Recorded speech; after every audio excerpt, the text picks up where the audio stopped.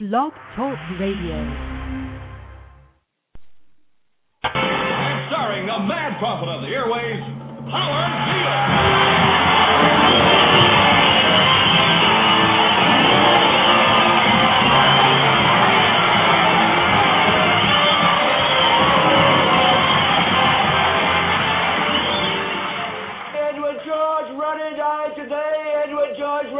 Chairman of the board of the Union Broadcasting Systems, and he died at 11 o'clock this morning of a heart condition, and woe is us.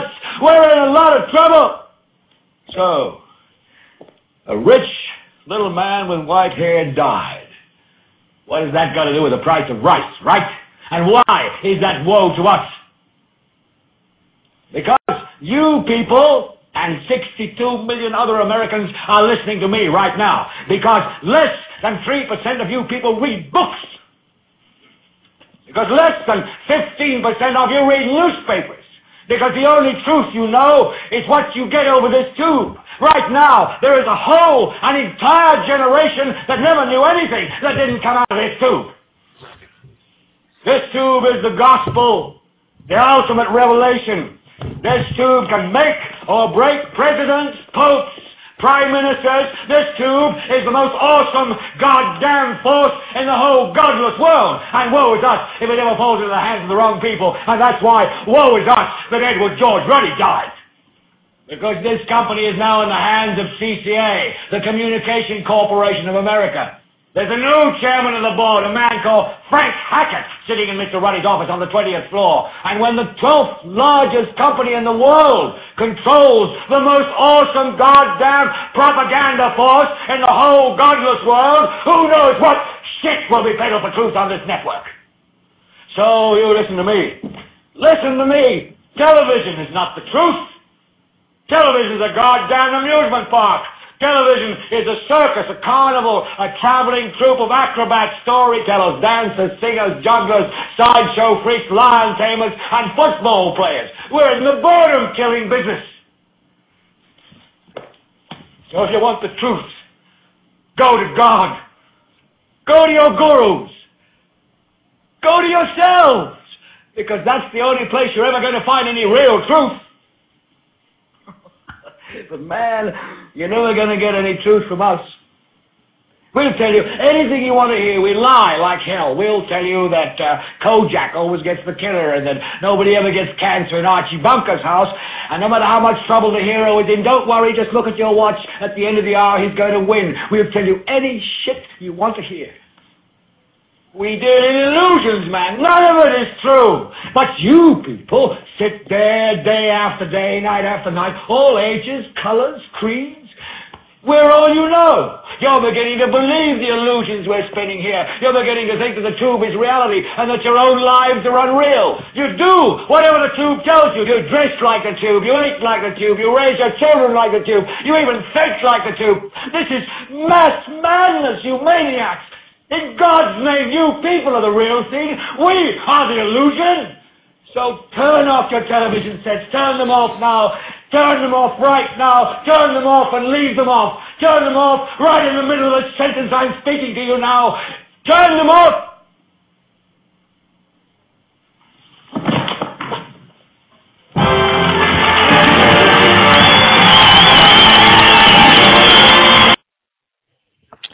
Hello, folks. This is essentially kind of an experimental phase of the first Occupy Detroit broadcast, the official podcast of Occupy Detroit. I'm your host, Neil Kiernan, known to some people as VTB. To those of you who typically listen to V Radio on this link, does not mean you would not find this, the stuff we're going to be talking about tonight interesting, I'm sure. The Occupy movement has a lot in common with the issues that we bring up frequently on B Radio, so if you came from that background, feel free to stay tuned. In addition, I will be looking for callers tonight, so try to call in 347-945-7747. Tonight at Occupy Detroit, we are having a rally. Unfortunately, I cannot physically be there, but I'm hoping that through some callers that I've talked to today about calling in, provided that things are not too crazy up there, we'll be able to get some insight as to what's going on there tonight. I know one piece of good news that we have is that this is not a rally in defiance any longer, at least not for today, as we did receive an extension for one day while the City Council deliberates, and then tomorrow we'll vote on whether or not to give the Occupy Detroit campers at Grand Circus Park another 2 weeks. The campers at Grand Circus Park only requested another week, actually just to go till Friday, and the purpose behind it really is just to be sure that the park is in the same state that it was in when we found it, if not better. So just to get that piece of information to those of you who are out there, the rally tonight now is just to celebrate the 30-day anniversary of being in Grand Circus Park. So all that said, I hope you guys enjoyed that clip. That was from the film Network. Interesting film, to be sure, if you haven't seen it already. Very cool character that you were hearing from there. So in any case, if we could turn them off, reading the chat room now. I've spread awareness of this as much as possible. It'll be interesting to see how this turns out. One of the things about Occupy camps is that people don't really have access to the internet there other than under specific circumstances. I've given out the link to this particular broadcast everywhere that I knew how, and I figured I would take it from there. So, in any case, I was also given the phone number to an Occupy conference call. It was apparently going on 24/7. So I'm probably going to start the show off by adding that to the call. I'm going to warn you guys, I have no control over what goes on in the conference call, so I have no idea who will be there, what they will say, what they will do. So you'll just have to bear with us. So give me a moment while I find that. In the meantime, to those of you who tuned in because of the radio, and actually I think this would be interesting to the people in Occupy Detroit as well, one of my next broadcasts coming up on Wednesday is with Charlie Veach of the Love Police. He's back. And to those of you in Occupy Detroit who don't know who he is, Charlie Veach is an interesting fellow who does kind of what I call megaphone activism. He grabs a megaphone and goes to different places in England and spouts off things that are true in a very sarcastic sort of way that brings awareness to them. I can inevitably play audio clips of that at some point during the course of this evening to give you guys an exposure to what dealing with Mr. Veach is like. But he's an interesting fellow, and I guess it's kind of odd that he had dropped out of activism right before the Occupy movement, and then now that it's here, I think it's kind of regalvanized his interest. But we'll be talking to him about that to see exactly what his motivation for returning to activism is. Well, all that said, though, I am actually very happy that he did. So, in any case, anybody who wants to call in tonight, remember, the number is 347-945-7747. If you happen to be one of my international listeners and you just want to join in and to talk about what Occupy is doing where you're at, you can also do that via my Skype, VTB115. If you're going to do that, though, let me add you to the call. So basically you would just add me to your Skype and then PM me, and then I will add you to the call. I'm looking here now for that link for that phone number we were just talking about. And then we will take it from there. So in the meantime, I hope everybody over there who's lucky enough to be at that rally is having fun. I know that Hans, who's going to be joining us at some point this evening, a fellow from the Michigan Zeitgeist Movement who's also involved in Occupy Detroit, will be providing music, which I'm sure, if I know, it's probably already going on now.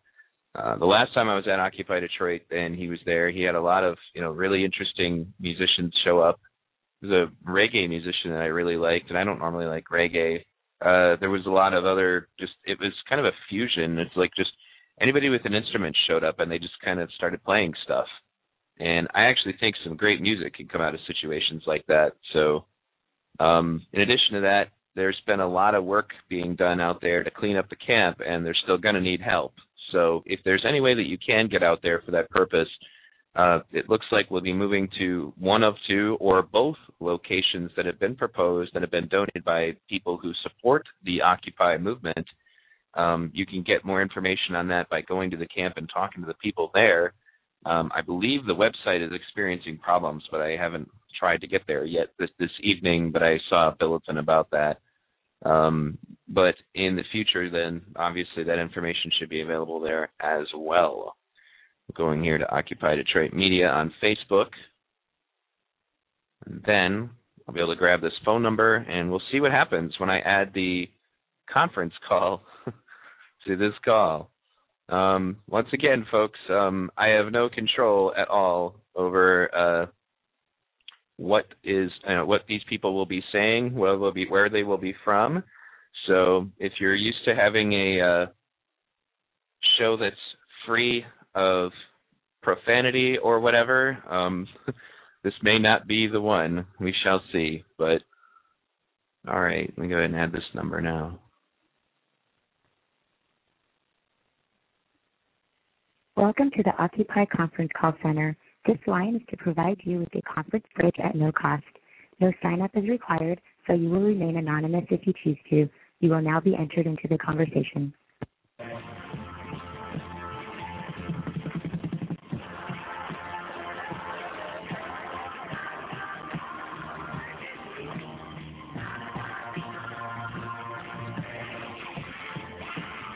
Well, sounds like they're playing music. Unfortunately, music sounds terrible on Blog Talk.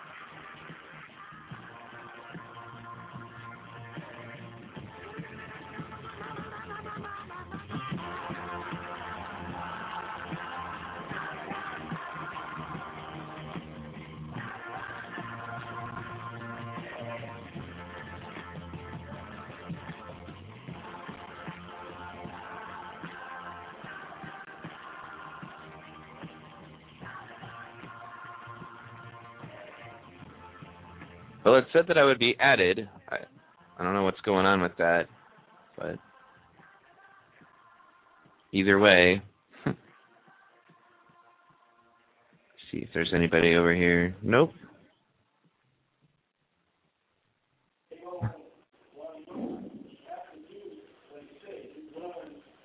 Hello? Hello. Hello? Hey, guys. Who's speaking?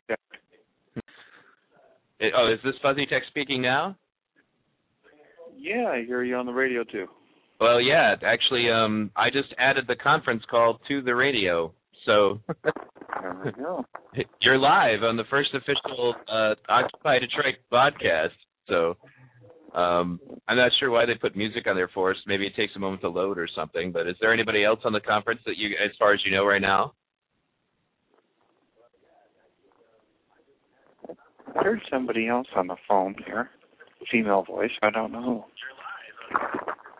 Oh, sounds to me like the show is playing at the same time. That's funny. I'm getting a little look back. Yeah. All you have to do is click to pause it, and then you'll still hear what's going on in the show via this call. So I'll take it from there. But in the meantime, well, Fuzzy Tech, why don't you take a moment to introduce yourself to the audience? Well, I'm sitting here behind the scenes and working on the website, and I'm hoping that we can put together a Blog Talk Radio widget on the site so that people can find what's going on here, as well as actually working on a site that I'm going to call Occupy Detroit Frontline, and then we're going to offer people the ability to email their photos in, their stories in, and basically give the public a face that they can post their content up real quick and easy.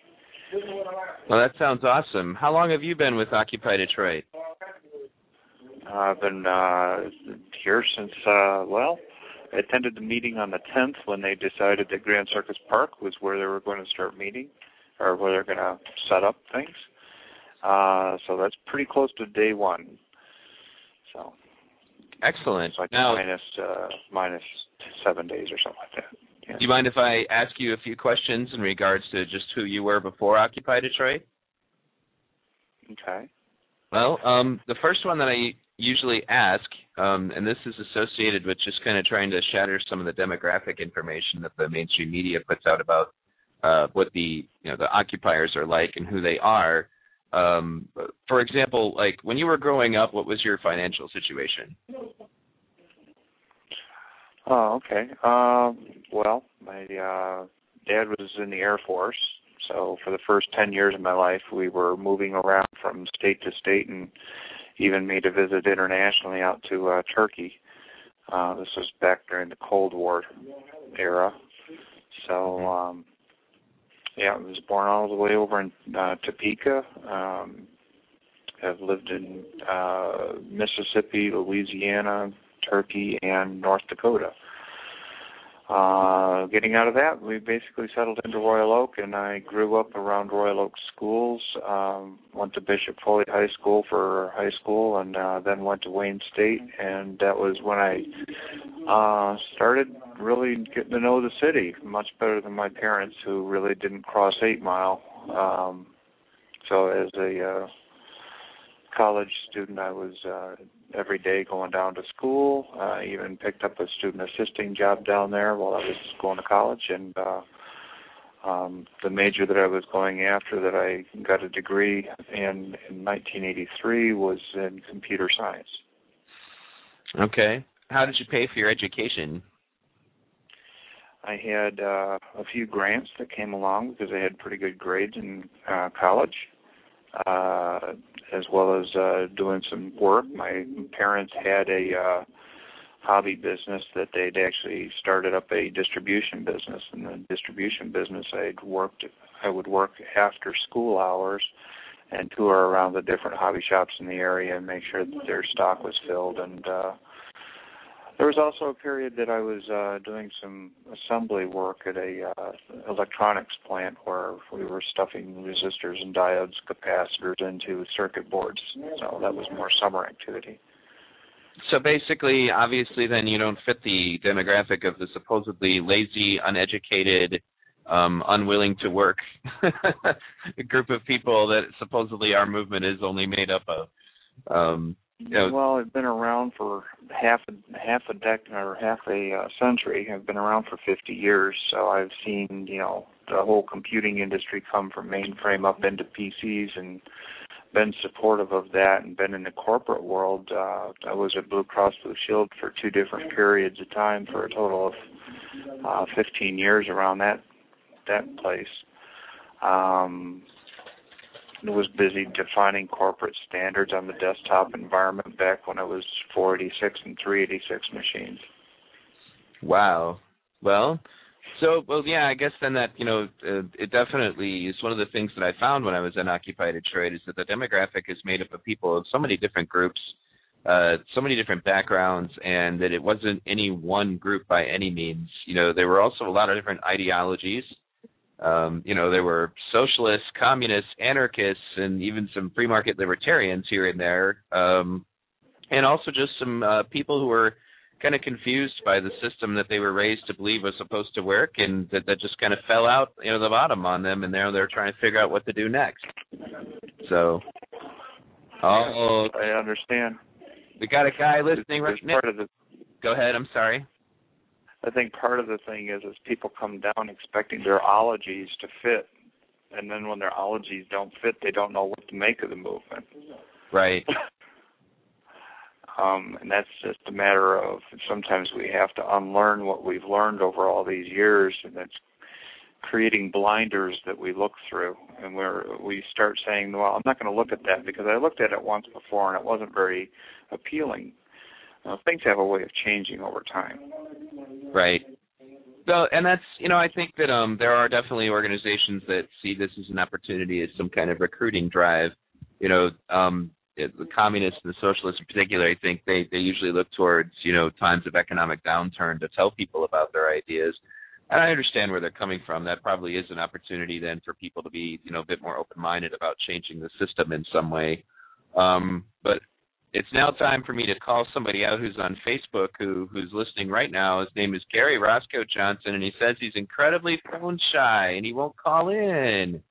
Awesome. Call Gary out. Yeah, the poor guy. I feel so rejected that he won't call in, man. Yeah, that's what's going on. But Well, I'm going to sit on the national conference line, and if anybody wants to phone in to your radio station, I can always give them that number. If you wanted to drop this line or something like that, that's up to you. Sure, no problem. I was just kind of a question of seeing if there was any occupiers that were active on here at the moment. But it looks like actually one of my friends from the New York group might be available. I'll ask him. But in any case, thanks for coming on, or rather, thanks for being on the international call-in line while I added it to V Radio, or in this case, Occupy Detroit. And I will talk to you later, Fuzzy. All right, good to hear from you, Neil. All right, yep. Bye. All right, that was me adding the Occupy Detroit National Conference call to the radio show, and it looks like just by happenstance. Hold on just a second.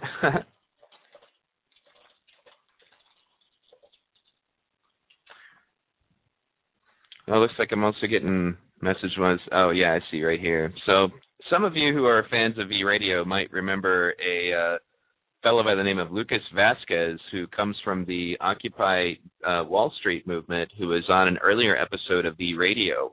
If those of you who are new to this podcast, once again, remembering Occupy Detroit podcasts that are done through the V-Radio stream, basically are going to be Occupy Detroit broadcasts. Anything that I don't put that qualifier on is me doing V-Radio. So you may not agree with everything I say on V-Radio, and anything that I say in a V-Radio podcast, may not be by any means the opinions or therefore consensus of the Occupy Detroit movement. But if you want to check out my podcast, you can do that on my website, v-radio.org.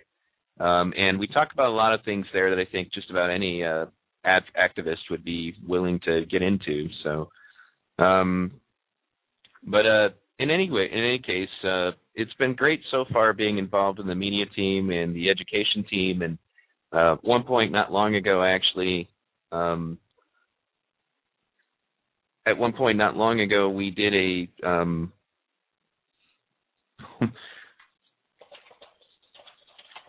did a kind of an education teach-in thing, and Justin, who I'm hoping at some point I can get on the air today, brought in his politics professor, like a political science professor, and she was really awesome. And it was really cool to me because, we were on the level, and I'm not classically educated. So the fact that I had done a lot of research and, things of that nature on my own, and that she confirmed a lot of the things that I had already found on my own to be true, was really great. And it was awesome to listen to her talk as well. And to kind of take an opportunity to be able to share knowledge with people, I think is one of the more rewarding things. So I'm going to add actually Lucas Vasquez from Occupy Wall Street to this call. He just said he could come on for a little bit. He's got to take a break from homework. So as soon as he picks up, we'll be good to go. But in any case, that was an excellent moment. We were actually talking about the effects of money on politics, and we had an excellent conversation about that topic. And I also kind of tried to talk to him a little bit about what it is that people buy with their money when they're using, basically money to influence the kinds of candidates you get to see. And I drew a little image on the chalkboard that we had there. And the image had one guy sitting off by himself and another group of people all sitting together. And I asked people what that particular image meant to them. And I also went back to it and I said, if you were in school, who would this person be? Like back when you were a kid, and if you were just somebody sitting off by themselves is usually the unpopular kid or something's wrong with them. So then I described to them that during the last presidential race, Senator Mike, hi, Luke. Senator Mike Gravel, they wanted him out of the debate, so they just kind of set him off to the far.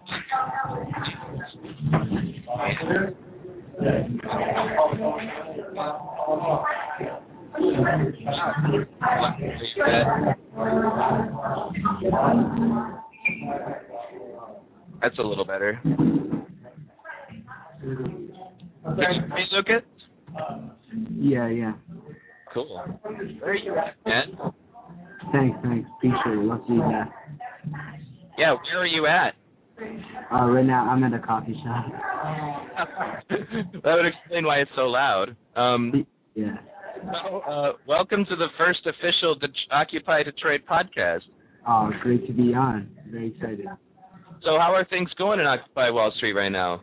It's going very well. There's a lot of momentum going towards the National Day of Action of November 17th, where there's a whole day of action, of direct action, which many groups, affinity groups, community groups, unions are doing massive direct actions and taking a step further in terms of what they are willing to do in terms of direct action. And it's going to be a very good day. And there's been a lot of organizing for that and a lot of momentum growing towards that day. All right. Well, what do you guys have up next if you want to talk about it? What do you mean? As in, you said you got a lot of direct actions planned. Do you want to talk about any of them? Yeah, right. So at 7 a.m., when right before the bell is going to ring for the stock exchange in New York and on Wall Street, actually, there will be a massive direct action to shut down Wall Street and not let stockbrokers go to their work in the morning. That's one. We like to call it the breakfast part of the day.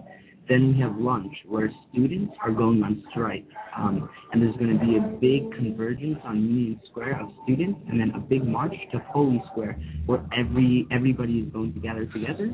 Then at 5 o'clock for the dinner part of the session of the day, unions have agreed to send 99 people to engage in civil disobedience on specific bridges. With 99 people demonstrating their 99% stories, their different interesting stories of oppression they have faced. The 99 people symbolizing 99%, obviously. So we have three parts of the day which will gain a lot of mass and show a lot of direct action in the city. Well, that's awesome. I know that we're looking at some direct action, obviously, in Detroit as well. We're at this point just trying to figure out what we're going to do as far as our location situation. A lot of conversations going back and forth about that. So how is the state of the camp? What's it like in Zuccotti Park right now? It's actually amazing and frustrating at the same time, I would say, because actually what has changed is the formation of tents, how now there are structures put up all over the campus. It's amazing to see how there's big tents for nursing, for free health care, where people can go in if they have a problem with their health and see a doctor, as well as a psychologist. And then there's just tents put up everywhere to deal with the cold weather and rough weather. And you just see different structures put up, like the library and kitchen, just to set up an infrastructure that looks amazing and very organized, and just amazing how it looks like a different society in it by itself. So, I mean, the frustrating part is that there's just so many people, it's overcrowded, and it's like too small of a park in terms of how many numbers we have and all the structures we have put up. But overall, it's just amazing to see how organized and how much it grew in its totality. Excellent. Well, what was the frustrating part? I mean, the frustrating part is just how crowded it's gotten. I mean, I think that's a good thing, you know. For me, it's frustrating. You walk through the park and it's like you're at a concert where, like, you constantly bump into people, you know. And also, there's just so many structures put up that it's very hard to move yourself, as it was at first 2 weeks, because there are no structures put up the first 2 weeks. Now there's structures everywhere, so it's hard to walk around, and that's why I think it's time for an extension to another public privately owned park that has the same legal status as Zuccotti. And I just think in terms of space, because we have just so many people willing to sleep out here. Right. Hi. I just added someone else to the call, so is that Todd? Yeah, no, this is Mark. Oh, hey, Mark. Excellent. It's great to have you tonight. Well, Lucas, I'm trying to keep it so that everybody can hear everyone today, so I'll probably go ahead and let you go. Thank you for coming on such short notice. I just happened to see you there, and I wanted to get some updates from you on Occupy Wall Street, and thanks again for coming on. Yes, thank you so much. Anytime, I'm always willing. You know, it's great to be on the show, and great to hear from you. Excellent. Well, thanks again also for kind of introducing me to this Occupy thing, and having a great conversation with me about it on our previous broadcast. And anybody who's listening now would like to listen to that can find it in my archives. So thanks again, Lucas. Yeah, thank you. Great talking to you. Yep. Yeah. Right. Well, you go ahead and just make one call here. And okay, he disconnected. There we go. Hey, Mark, what's going on? Welcome to the Occupy Detroit podcast. Awesome. How you doing? Not too bad. We're actually sitting here now. I was just talking to Lucas Vasquez, who's from Occupy Wall Street. Are you at the rally? I am not. I was actually headed. Oh, okay. So yeah, I'm actually at there right now. I had to head toward a computer so that I would be able to use the Skype. I was going to call you through that. Okay. I was just trying to figure out how to use it. Well, you're on now, Mark. We're kind of at this point. I mean, you can take a moment, real quick, anyway, and let's talk about your story. First of all, how did you find out about Occupy Wall Street and therefore Occupy Detroit? Actually, I had a friend, Matthew Tomlin, who's with me right now, who headed to Occupy Wall Street. Right.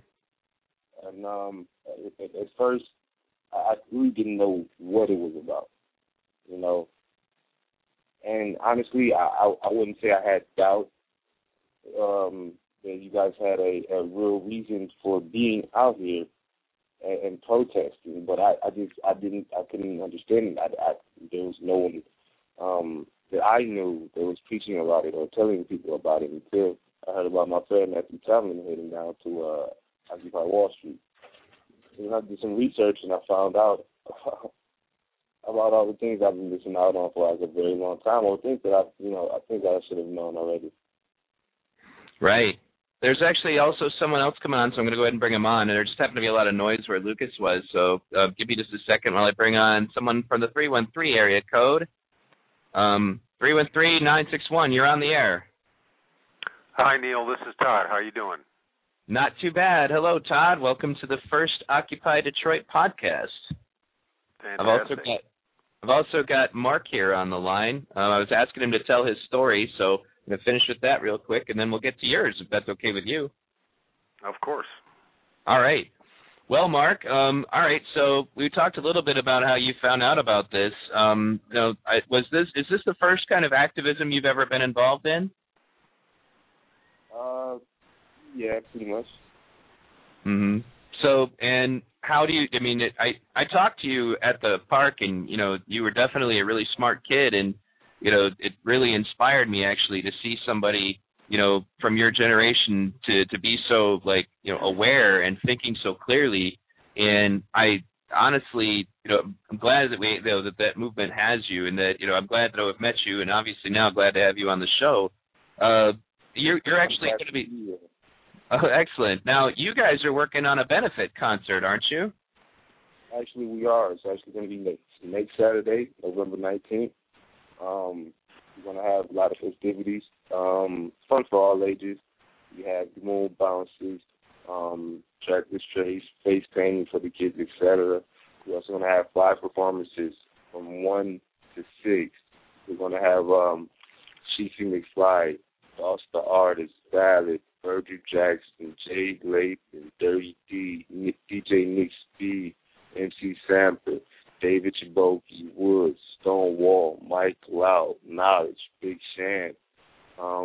We have a lot more artists, a lot of local acts as well. We had a lot of the crowd involved.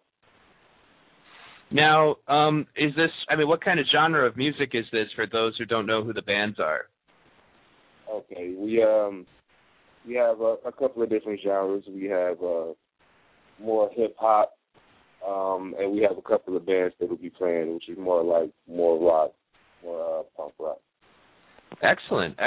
Well, I'm glad that you guys have have kind of a variance going on there, because that's one of the things I have to say was the most beautiful thing about the Occupy movement for me, especially, at the camp, was that it was so diverse in the amount of the different walks of life that were represented.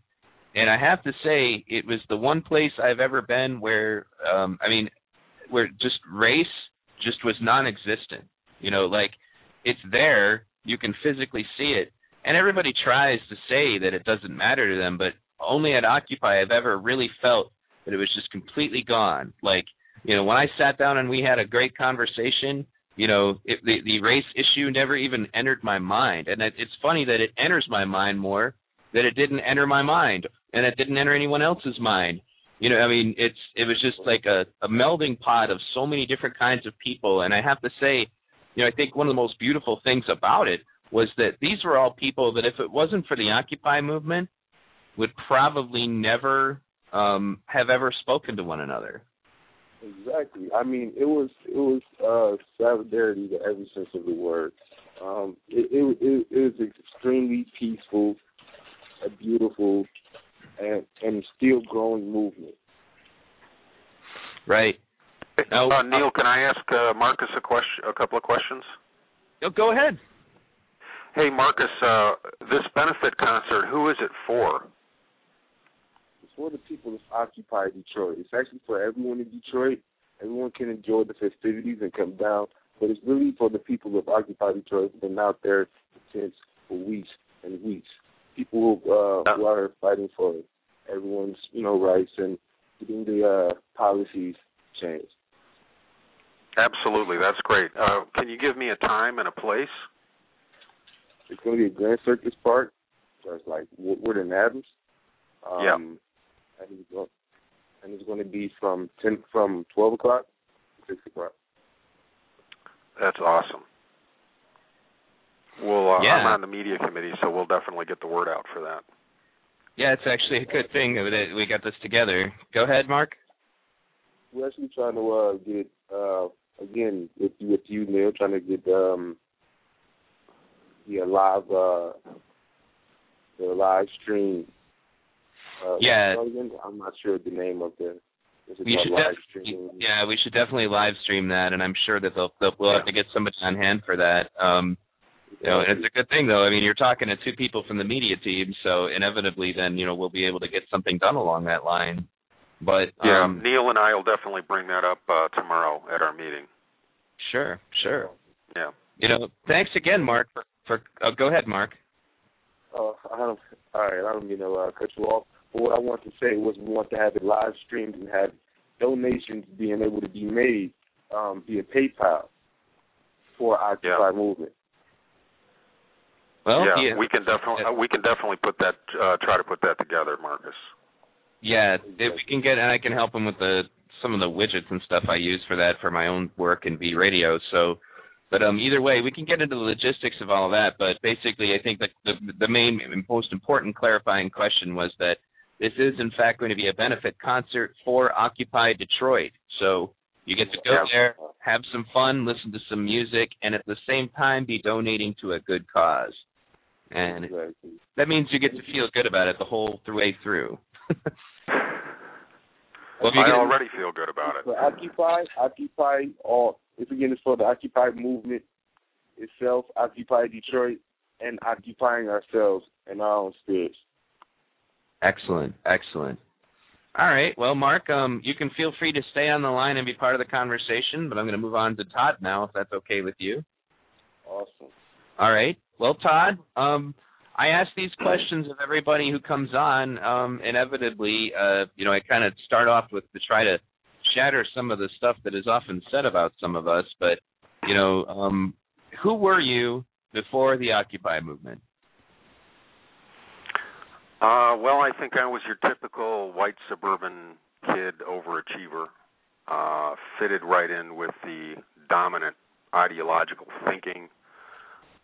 For example, I worked to help get Ronald Reagan elected, and later on I went. You. Pardon me? We won't hold that against you. Yeah, please don't, because I feel bad enough already. But it's cool, man. Yeah. Later on, I went to school, and I had also served in the military, and eventually graduated from law school. And I went on to own a business, and later on, I became a project manager for a major internet applications company. But then there was the tech bubble. And like our whole office in Ann Arbor got closed down, and I lost my job. And this created family problems and personal problems. And so basically I've been, trying to scrape by ever since.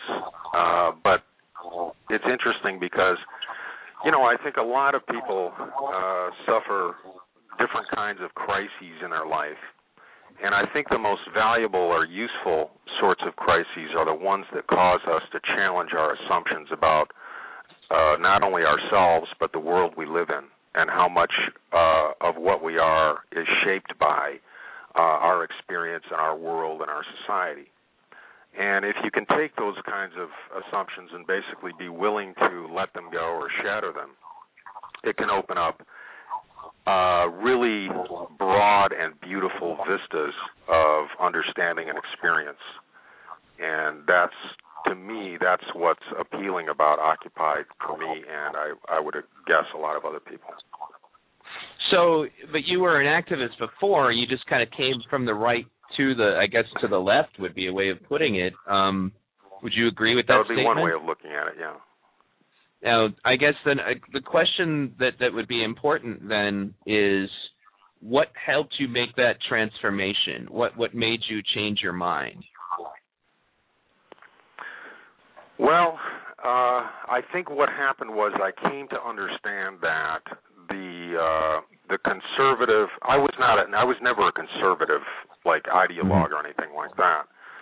But what I did and what I thought and what I did in respect to political activities back then related to my concept of individual liberty. I used to say, for example, that I wanted to have a society in which there was the minimum amount of regulation and government necessary to ensure ordered liberty. Well, that sounds all very well and good, and I was very enthusiastic about that. And I looked for and found threats to individual liberty coming from, let's say, government regulation of the economy, government regulation of individual behavior, and so on. But then, after a while, you start to see that the basic, let's say, bundle of rights that people need in order to have a meaningful and dignified life is under attack, not simply from government, because government is simply a reflection of many things and many large things going on in society. People's individual ability to exist as dignified human beings can be assaulted by any organization that has a lot of power and can come after and try to shape individuals according to what they want, including corporations.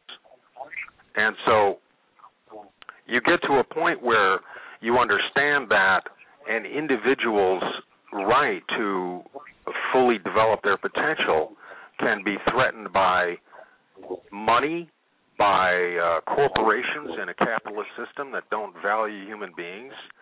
And so what's the same now is I still feel very passionately and strongly about every human being's right to fully develop their potential. But I think that the system that we have now, which is dominated by capitalism, by greed, by corruption, is the major threat to that. And it's not just an American problem, it's a worldwide problem.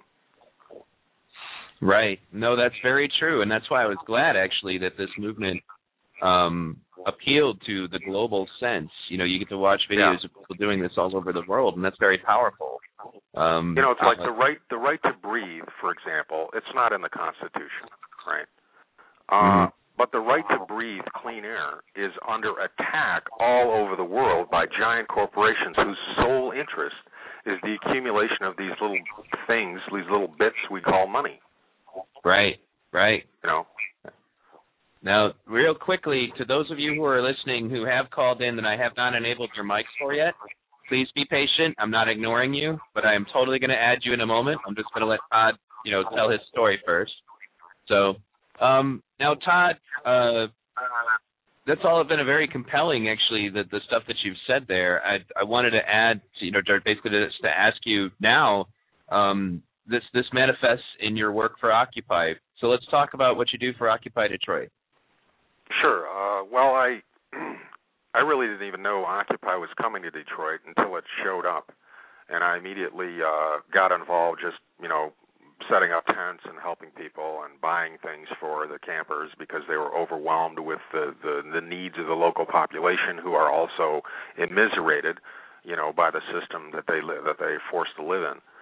But then a little bit later, I got involved in the media work group, and basically ever since the beginning of November, I've been attending the media work group meetings, drafting up press releases, responding to media criticisms, coordinating. I coordinated a radio interview today, and I'm just trying to put a lot of the really erudite and conscious discussions and conversations and actions that are going on into a framework where those are expressed through our press releases and interviews.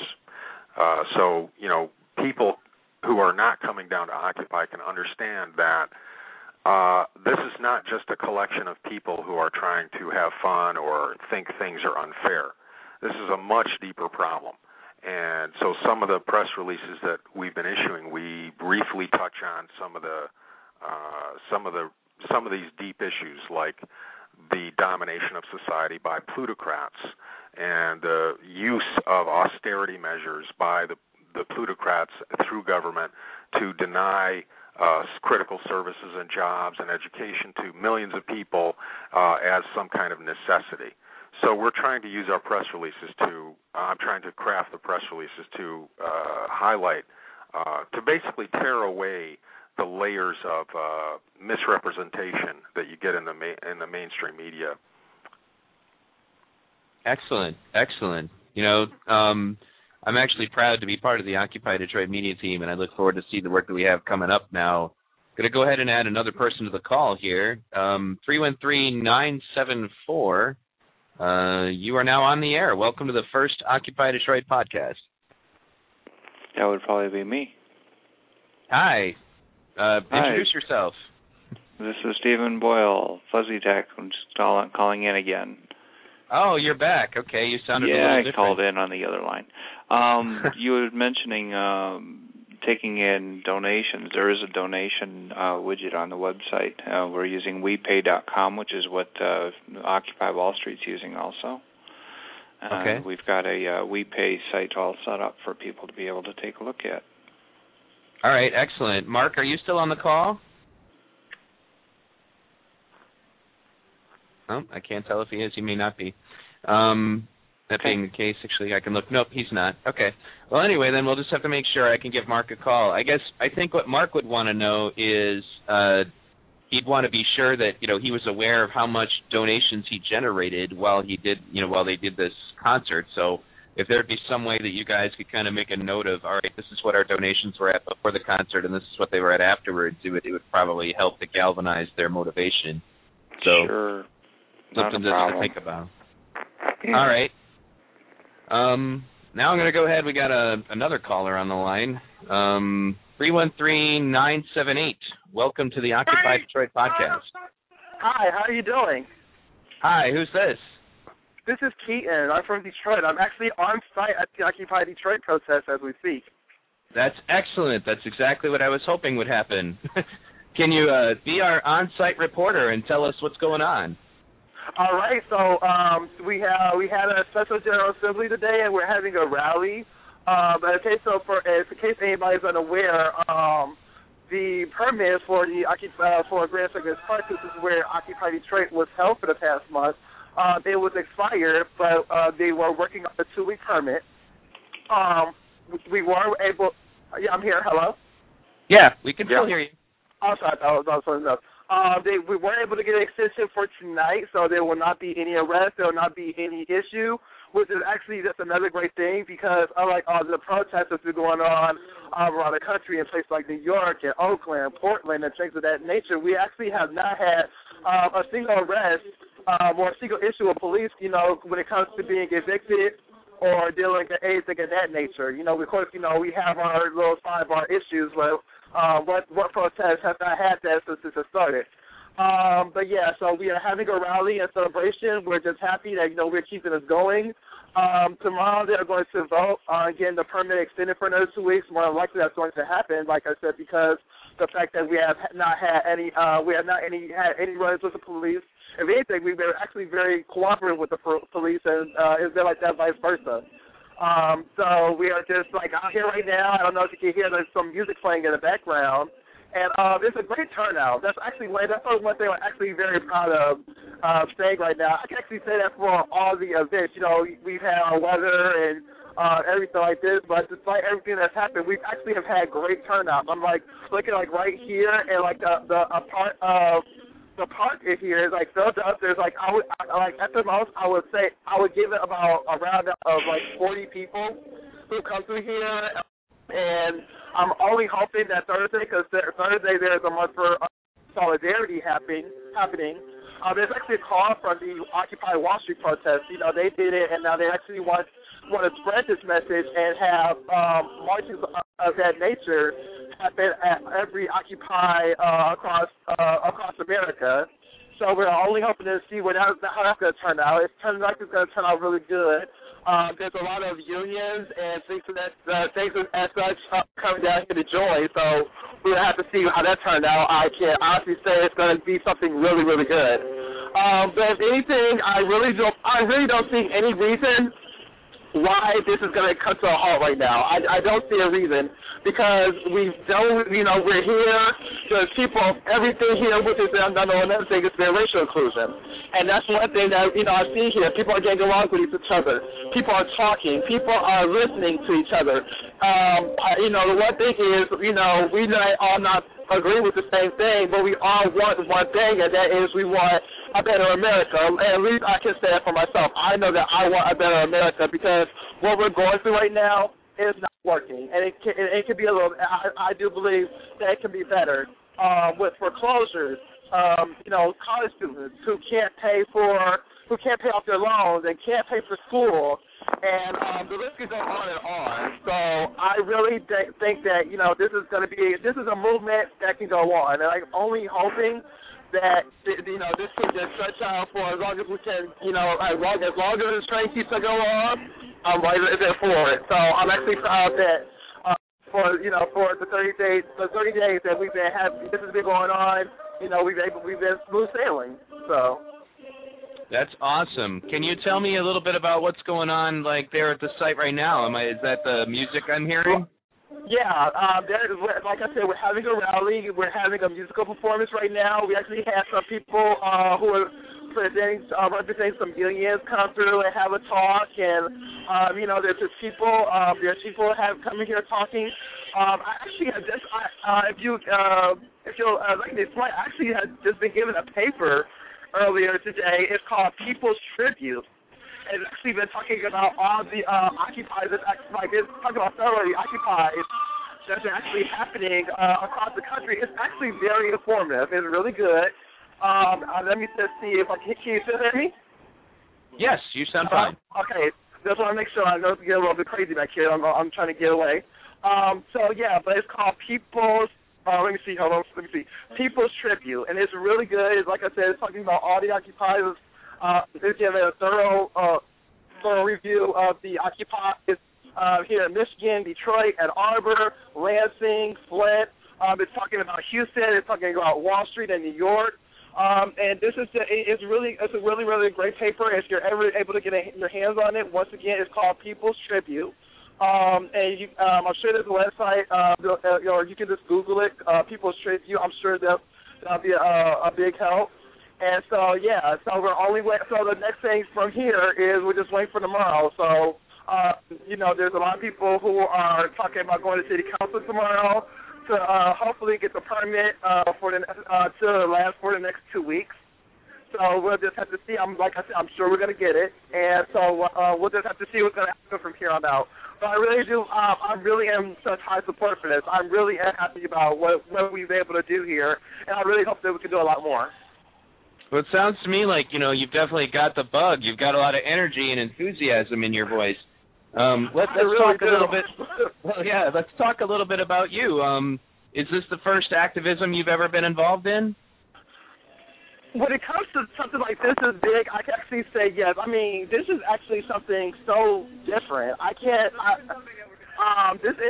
so wild. I mean, in a way, it's kind of like, it's like, growing up, you always see like the other things, the civil rights movement, Woodstock, and things of that nature. And, growing up, I would just say to myself, when I ever get a chance to be a part of something that big. And if you were to ever tell me, like maybe when I was like 19 years old, that something like this was going to happen again somewhere down the line, I don't even know how I would react to that. I'm just in a maze. And I'm so happy that a movement like this is actually happening here. It's happening every place, but I can honestly say I'm just so happy about the fact that it's happening here because a place like Detroit, we need this. And in my mind, or in my opinion, I kind of feel like Detroit is America, just like I feel like New York is America. And I just feel like at this point in time now, Detroit needs a wake-up call. And we need something. We need something like this to let people know that we're not going anywhere. We've been through hell and baths. We've fought. People have said everything under the sun about us. That you come in here and get shot. You get robbed. Just everything bad that they can think of that it's been thrown out there. But I can honestly say, compared to all the arrests and all the issues, I mean, I'm sure you heard about the one in Oakland about the soldier, and compared to everything, and compared to this one, I'm pretty sure I can say that we haven't even been close to anything like that. So I really think that people need to seriously take a second look at what can happen because there are so many different people out here, and that says a lot. And being a city that's predominantly black, there is people just mixing around, there's people talking, just having fun, and just enjoying everything, and they're trying to listen, and they want different. They want something different. We all want something different. And that's what it should be about. It should be about trying to help one another, be there for everybody, and tell people that, when we're mad about something, we're mad about a lot of things right now. And I know it's kind of like a question mark for a lot of people because, the $64,000 question is, what are you fighting for? And I know it's so sporadic, but at the same time, I still feel like in a nutshell, that it's connected to everything. It's not like it'd be one thing if we were fighting for something really big and they would be fighting kids stuff, but nothing that we want to see happen is nothing childish. Everything that we want, I feel like this is what we need to do. This is what needs to happen in America. We need to be able to pay for school. We need to be able to. We need people of America. That's what I need to say. We need people of America to speak up and tell people that, if we don't like something, we need to take a stand for it. Because government, I just feel like government has kind of gone too far in a way, and we're supposed to just, take it lying down. And I'm sorry, I just feel like that it's something wrong with that whole picture. It's like it should just be government only. What I says go, I win, you lose. It has to be a 50-50. The line has to be drawn somewhere, and I think this is where we drew the line and started this protest. And how fortunate it is that we've been able to keep it going, and we haven't had any issues. So. I think it doesn't need to be 50-50. I think it needs to be 99-1. Oh. We are the 99%. They're the 1%. They should not have control of 40% of the wealth and 80% of the assets in this country. Right.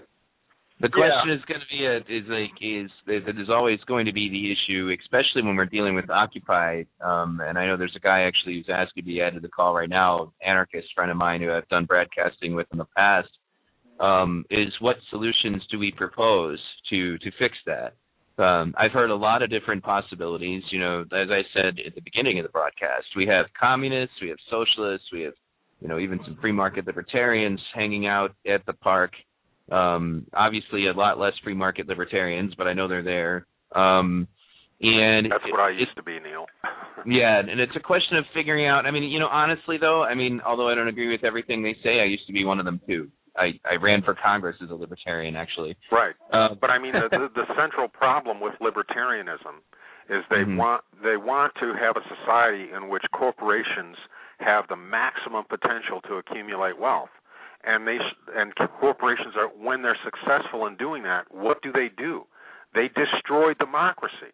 They destroy the capacity for life of millions of other people because they are nothing more than just another aggregation of power that is self-interested and interested not in human need but interested in simply acquiring money, which is basically it's a sociopathic orientation.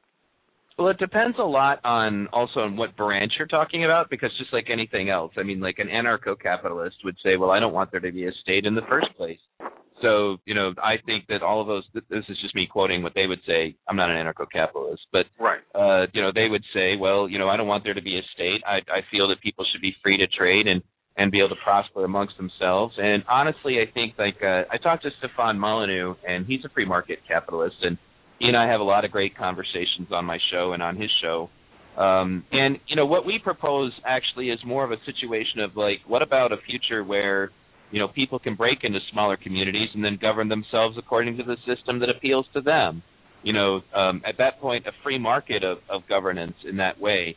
I, for example, favor more of something that's a little closer to anarcho-syndicalism, but the resource-based economy model of, like, let's just create a community where we use renewable energies and resources, but there's no reason why a group like that could not peacefully coexist with another group that decided to be anarcho-capitalist within itself. I think that. Well, I think there's a problem with that orientation. I am totally sympathetic to, let's say, one of the more basic tenets of anarcho-syndicalism, which is a hostility to aggregations of power narrowly held. Now, everybody understands that that's bad. That's been a problem all through human history. But when we talk about allowing human beings to develop to their fullest potential, what does that require? Well, it requires resources. It requires the ability to organize productive resources so that everybody gets as much as we can rationally produce, right? TVs, cars, boats, motorcycles, educations, hospitals, schools. And in order to rationally organize productive forces so that everybody gets the maximum that can be produced safely and sustainably, I think that requires more than the kind of models that anarcho-syndicalism proposes, which are kind of like these nodes, these separate nodes that exist all over the place, that are kind of independent and everything. It would be better we could maximize human potential to rationally organize all production around a single concept of human need, maximizing human potential. Well, yes, and the Venus Project would agree with that as well. It's a question of, like, finding a way to achieve something like that, sans any form of violence or force. And I think that is an achievable goal. Is it provided that we set up and we all agree and understand the non-aggression principle and abide to that? I think it's more than simply something that's accomplishable. I think it's essential. I think it's absolutely critical to our continued existence as a species, because we are now producing things like nuclear bombs, all kinds of other weapons, biological weapons, and unless we get to a point where the organizing principle is the satisfaction of human need, all of the negative aspects of our technological and productive prowess will eventually cause an existential threat to the human species. We're already seeing that play out with capitalist production going on all over the world that's essentially toxifying the planet. Right. Well, I certainly don't disagree with that. I think it's just it's definitely a matter of making sure that, people who at least recognize a common opponent. This is something that a friend of mine, his YouTube account is called Storm Clouds Gathering. I'd advise that to anybody, particularly people who are interested in the issues that we're talking about. He suggests that the true elements of the Tea Party, meaning what's left of it, there's a lot of corporate crap going on over there, but the actual libertarian factions of the Tea Party should, rather than spending their time saying stuff about Occupy Wall Street, should instead band together with Occupy Wall Street on the things that we do agree about. And that would be things like ending the Fed, throwing off the banks, the end of fractional reserve lending, destroying the ability of the banks to control, currencies. And that's something that the activists of the right and the left can agree to. Because one of the things that I've noticed is a consistent issue is that the fascists are all on the same, page. They all know what they're doing. They don't fight each other as much as we do. But we're all divided into a bunch of little groups, and that's why, and I understand that. We've all got different ideologies, but because of that, it's easier for the 1% to hold themselves together over us, is because we end up feeling a bit more like, tiny little percentages rather than 199. At least we could unify on that purpose of really putting the 1% out of business, which a lot of their power really resides with their ability to control currency. But I agree with most of that. But it's interesting because I think Occupy is the beginning of a recognition that there is unity among the poor and the middle classes because they are threatened by the activities of the 1%. And ultimately, it boils down to this. Just as a background or context, we live in a credit-driven world now, right? Trillions of dollars all over the place, and the entire world economy essentially rests on payments by debtors to creditors. If any portion of that breaks down, if the debtors don't have the money or whatever, or they're short payments, then the whole financial system starts to fall apart. Well, what is not understood is that puts tremendous power, paradoxically, into the hands of the debtors. Sure. But our perception is that the creditors have all the power because they have governments and armies and police. But actually, the debtors are really, if they become aware of their power, they can transform the system into a far more equitable system very quickly.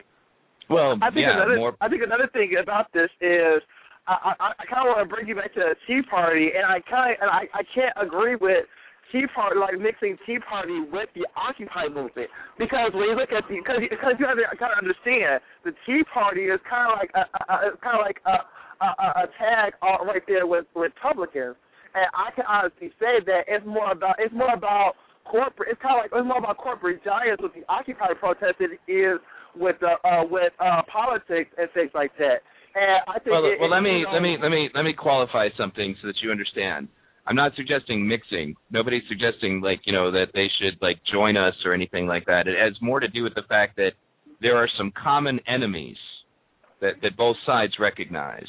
Okay, imagine if you had this giant rally outside of the Federal Reserve Bank with members of the Tea Party, members of the Zeitgeist Movement, and members of Occupy Wall Street, all outside of that bank, saying end the Fed, because that's something we can all agree with. Do you understand what I mean?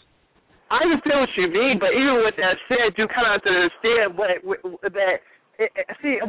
it's kind of like, okay, how can I best explain this? Because with Tea Party, it's like with Tea Party. With Tea Party, it just seems like, from what I've heard through the grapevine, or the famous saying is when it comes to Republicans, the rich get richer, and then that's kind of the reason why the middle class and the lower class are kind of a little bit more in jeopardy. Now, not to bash. I'm trying to be very reasonable here. I don't want you to think that by saying that I'm saying that is true. However, that's kind of where it is. And then, of course, with this being said, with this coming into play, with the fact that we do believe that the middle class will be gone before if there's no action taken, that with that there'll always be two sides of the spectrum. And the problem with that is that people it doesn't balance.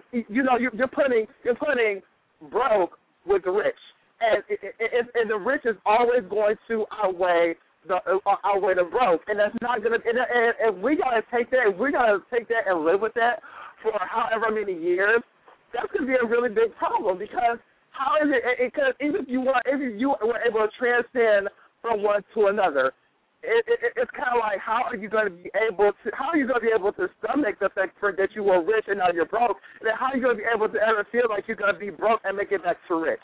So how are you going to be able to break it together? That's the thing is, I think that's another thing with middle class. When you're middle class, it's kind of like middle class is a balance. Well, allow me really quickly, because we also have another caller who needs to be heard from as well. But allow me really quickly to kind of bring about is that what we're suggesting here is that in many cases, at least the kinds of people in the Tea Party that I'm talking about, like some of which would be probably somebody, for example, that is going to end up participating in this call, because I know she's an anarcho-capitalist, is that it's a matter of the suggestion as far as what solutions do you have to make everyone more prosperous? Free market libertarians believe that if things were deregulated and you got the state out of things, then it would be easier for people to become independently wealthy. Whether you agree with that or not, they still do, however, agree that the banking institutions that, I mean, honestly, at least what I always thought was the catalyst for all of this was things like the stuff that was brought up in the film Inside Job about the bankers' bailouts while the rest of us are all choking. And that's something that both the activists on the right as well as the activists on the left recognize as an issue. And concentrating that energy towards that one thing, especially if we all embrace the non-aggression principle and allow these people to live the way they want to live, while we do the same over here. So, all right. But anyway. But I don't want to. I could say a lot about what was just said, Neil, but I want to help you bring some other people in. Sure. All right. Well, Meme Filter, welcome to the call. Hi, Neil. Can you hear us okay? Yeah, you sound great. All right. Thanks for having us on, my friend. And say hi to AJ. Yep. Hey, AJ. Hello, darling. How are you? Not too bad. Now, to give you guys a little bit of background, I've been doing online broadcasting for a very long time. I know. And I know you guys know who you are. And these guys were some of the people I broadcasted with originally. So I'm going to put up, right now that all of my friends come from different backgrounds, and you may not agree with everything they say, but one of the things that I've liked the most about the Occupy movement is that we have managed to work together towards many goals, even though we have different backgrounds. So that being said, go ahead and introduce yourself, Meme, and give people a little background about you and your position in life. First, thanks for having us on again. Tell us if anything goes wrong with the sound. Yeah, we go way back to 2007 or so with the original Ron Paul radio. Neil came in there and did a wonderful job of playing anarcho-left to a bunch of libertarian rights, and it was really classic, and we've been friends ever since. I'm a massive supporter of the Occupy Wall Street and just Occupy Everything movement. And the whole thing, just so you know, Neil, for 20 minutes or 30 minutes we've been listening now, and there's been one thing that's ringing over in my head, and it's the enemy of my enemy is my friend. And we can disagree on 99 points out of 100, pun intended, but if we agree on that one, we've got a mutual target that we can address, and we can put down all our other differences to address that one little target. Right. Now, that being Wall Street. If we agree that Wall Street rules this country and rules the world with their financial power, and we agree that that's wrong, we can do something about it. I agree, and I think it goes a little deeper than just Wall Street. It's kind of easy to, pick a name and pretend that that's the whole story, but remember there's... Well, we're talking, and we have to do shorthand metaphors, but you get the picture. Yeah, fair enough. We didn't make it this far by, getting hung up on the details like that, right? For sure. Well, right. Either way, I think that there still has to be some core things that are understood between the two sides. And I think that, the banking institutions issue, as Thomas Jefferson said, more dangerous than standing armies, is something that, either side of it can agree on, whether it be the libertarian side of it, talking about the concepts of sound money, the Venus Project people like me who are kind of like, well, let's just get beyond the need for money. Socialists, have a tendency to feel that they want to share the money. There's so many different ways of going about it, and I think that as Stefan and I always talked about, was just that it more comes down to the fact that we recognize that some of the sources of these issues that are corrupting the politics, that are corrupting the system, at the end of the day, I actually would be more comfortable if the right was people like Ron Paul, okay? And I'd be more comfortable. Absolutely. If that's the right, then I don't have to worry about the right getting elected and my life being horrible and being sent off to wars that are unjust in the service of corporations. And you get a situation like that, and then that's the right, then that's fine. I mean, I always told people when they said, well, does representative democracy work? And I said, well, the reason I don't think it works is because if it did, then when we were voting for president, we would have been choosing between Ron Paul and Congressman Dennis Kucinich. Not or but Neil and me, we don't have a representative democracy. That's part of the problem. Right. The U.S. Senate has 100 members. The senator from Rhode Island represents 400,000 people. The senator from California represents 40 million. That's not democracy. No, I know. I'm just saying that even in its face, though, it just amounts to the fact that our politicians are picked and chosen by the 1%.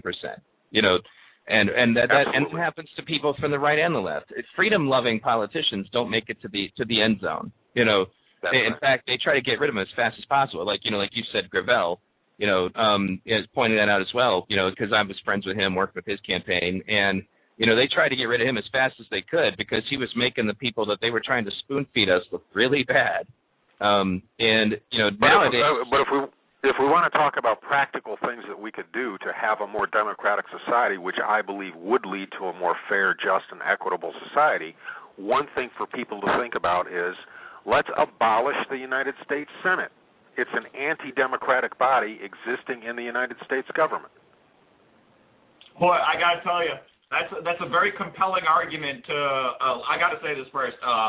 It is only coincidental that I support Ron Paul for pragmatic reasons. I'm a deep anarchist, have been for better than 10 years. Don't believe in property, don't believe in money, don't believe in any of that stuff. I just believe in people getting along. But you really raise a very interesting point about how everyone loves talking about the Constitution. They're talking about the banks. They're talking about how regulation will solve things. No one ever talks about why we have a Senate in the first place, which is basically a hat tip to the House of Lords. So you get into this really interesting middle ground where there's a lot of sides who would look at that and be like, we did install an oligarchy. Wow, that's kind of funny. I'd never thought about it that way. And that's right. I think, and if people look at the history of the United States Senate over the last, let's say, 100 or so years, in 1912, senators started getting elected. Let's just take it from that. It was a requirement that was added to the Constitution that senators had to be popularly elected. Before that, they were appointed, by governors in many states.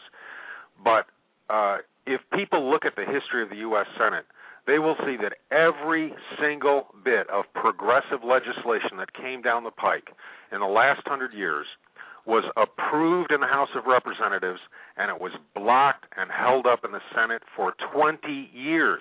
The civil rights legislation that we're all familiar with that got passed in 63, 4, and 5 was originally proposed and passed in the House of Representatives in 1948. Right. So why are we so it's kind of like, okay, so we're talking about Senate, we're talking about House of Representatives. What about Congress? Because Congress is kind of like the one thing that's like the stuff before the president. And a lot of people will say that was kind of an issue with the Bush era. And now I can't 100% say that's the kind of case with the Obama era. But what is it about Congress now? What is Congress saying into this? Because that's kind of like the ghost right now. We're going to the Senate. We're going to House of Representatives. Let's talk about Congress. My point is that Congress would be a lot more effective if it wasn't weighted down by this anti-democratic force called the U.S. Senate. You can't talk over top of each other because it ruins the sound quality.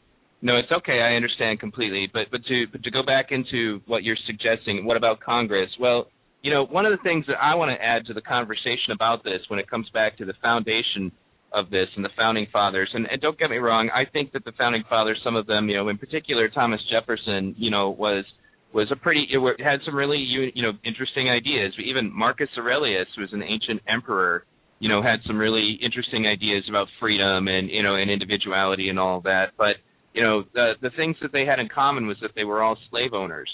I think that it's important to understand, this is actually something I credit Senator Gravel with teaching me.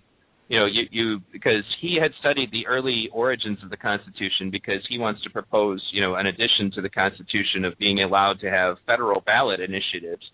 Basically, if you don't like something, you get a referendum together, and if the majority, feels that that's the way it should be, then that's what they do.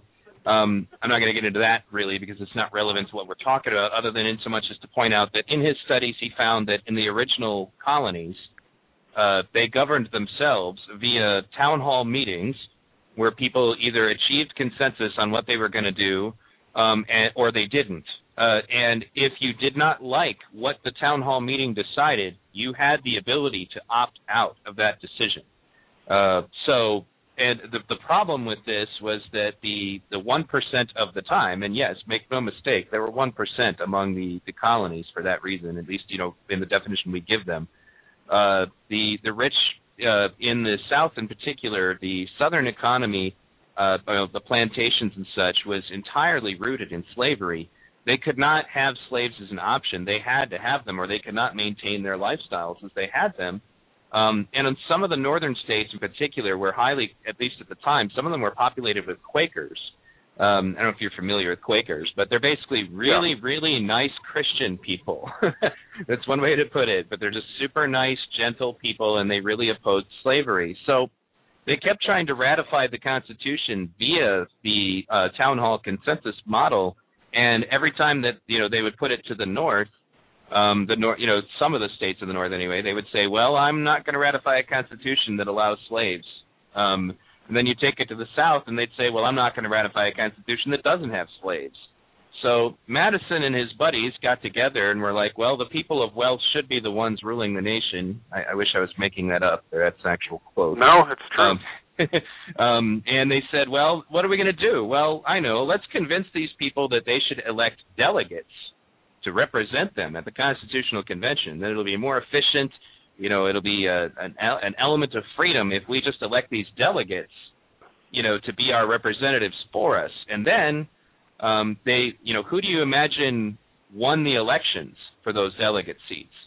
Especially back then, the running for office was a serious affair because, if you're a farmer, you can't just leave your farm. If you're a blacksmith, you can't just leave your smithy. So the idea of traveling around to become get elected to be a statesman for the majority of people was just never going to be practical. The only people who were really going to be able to do that would be the rare people who might, gain popularity somehow, or the rich. And so essentially the rich delegates, because note I've already said the rich delegates, because it was the rich who became those delegates. And as a result, they went to the Constitutional Convention, and then we had a constitution with slavery in it. So the system at its very foundation, the concept of delegates, the idea that you're going to be more free if you surrender your decision-making power to someone else, who inevitably was selected through, plutocratic means, meaning, rule by money, was a sham from the very start. And that's one of the things that people don't understand about this in particular, and they venerate the Founding Fathers, and I get some of that, but at the same time, I remember getting in very fervent arguments. Well, what about the Founding Fathers laid out these really important things about private property? And I said, yeah, they thought private property should include human beings. Neil, go ahead, Neil. Go ahead. I don't know if you remember Crinator, but he said something very salient to me. He said, don't you think that those ancient kings may have figured this all out by now? And it's a really good point. I think a lot of people think that the Constitution was written over a drunk weekend in Philadelphia. It's not. When we talk about things like 14th Amendment, 16th Amendment, and going forward, we're talking about people who lived years of lives, trying to, if you're being nice to them, trying to construct a compromise. If you're being mean to them, then trying to conspire. But they never just did it, quick with rare exceptions. And it's important to remember, Bulworth, J. Bullington Bulworth said, black people got more in common with white people than they do with rich people. That really what we're talking about is some of these very old, very established structures. And the last quote I'm going to make is, no one is more a slave than he who considers himself free. And I got it at some point, if you still keep us on, I want to talk about my observations of the protests themselves and their media initiatives and all that fun stuff. Sure. As long as people go out there and they think protesting is going to change the bottom line of someone who's making $600 million a year in derivatives and stuff, it doesn't change anything. I admit that it's a powerful tactic that has a lot of utility. But at the end of the day, a lot of the fight has been, well, we don't like Ron Paul, or we don't like Michael Moore, or we don't like Neil deGrasse Tyson. I don't know who is the divisive issue. But at the end of the day, who do you have more in common with? What are you willing to put aside for a moment so you can focus on the problems that do matter? And please recall that these problems are thousands and thousands of years old, and the organizations that exist to protect those structures are also thousands of years old. Right. Not to mention that the economic situation in the that the circumstances called for at the time, it was thousands of years ago. So inevitably things need to advance beyond that. And as technological unemployment, planned obsolescence reaches the state that it's in, the ages of selling our labor to make money to trade for goods are just becoming a thing of the past. Right. Because finding a job, they're like, why don't you just go get a job? It's like, I'd love to have a job. I'm willing to do anything. I grew up on a dairy farm shoveling cow manure. There's nothing that they could ask me to do that would scare me. It doesn't mean there is a job. It doesn't mean there are any available, and that's why I tell people, and I tell anarcho-capitalists the same thing. I say, why don't you get off the grid? Why don't you produce for yourself? Why don't you, become, it's all about personal responsibility, so be as personally responsible as you can. Do you need to pay your electric bill, or do you need to produce electricity? Do you need to pay your grocery bill, or do you need to make food? We've lost so much of our ability to produce for ourselves, and the 1% is already using technology to eliminate any need for us, whether it's through automation of jobs or outsourcing those jobs through advances in shipping technology to countries where they have people that are so desperate that they can pay them with the scraps they throw off the table, that inevitably we're going to need to use technology to free ourselves from whatever they put up there. And this is so important because I assume they don't know. You and I have done Venus Project shows where we've talked and I've played devil's advocate to you. I mean, sure. What happens to FedEx when suborbital rocket shipping comes in? When you can just use like a railgun to launch something to China, it takes 3 hours to get there, and no human factor, no cost at all. It's all computerized. I know AG wants to ring in on this, but how does Occupy Wall Street, their management, wrong word, their leadership, their supporters, argue that people deserve jobs when they know that the entire shipping industry is going to disappear in a couple of years, when entertainment has completely evaporated? Come on. People are complaining about fast food jobs. Okay, find a real restaurant. Tell me you want to wait on tables. Go find a job that isn't McDonald's that you can do that. It's very difficult, and if you don't approach it from a structural level, how do you expect to solve it? You can't just sit there and talk about jobs. You have to talk about the structure of job creation, which, Tea Party aside, is at least OWS is having the effect of causing people to talk more seriously about job creation and where it comes from. Well, to be fair, there are a lot of people within the Occupy movement that are still involved in the labor movement, and I totally understand that. And there was a time when that was a viable point. But at this point, and I've said that myself, and I still, support the rights of workers and workers being treated well. And I'm not anti-union, but we're kind of getting to a point where I would suggest to the union, if you're a big group of people who, have technical skills and you're builders, then build something, for your community. Get together and make a sustainable living for yourself, because we can't, any politician that tells you he can create jobs in this situation, unless he's willing to do things that would never happen, like, have tariffs. The original constitutional model for our economy included tariffs on imported goods, because the founding fathers understood that, imported goods, if they ever, overwhelmed the local, market, could destroy the economy. But that's a regulation, and people don't want regulations. But it's the only realistic way to protect a local economy. Go ahead, Todd. Yeah, I think it's commendable when people get together in localized groups and communities and they say, well, here's a problem and we're going to fix it. And people donate their time and materials, and they build houses for the homeless, and they feed people who are hungry, and they shoe people without shoes. But the problem is that all of that activity takes place in the context of a much larger system. It's like you can't form a commune, right, that has any long-term sustainability or significance when the whole rest of society operates according to these structures and these other precepts. It's been tried. You can create these little nodes, these oases, if you will, where people are living according to a society that is just, fair, and equitable. But it's a drop in the bucket.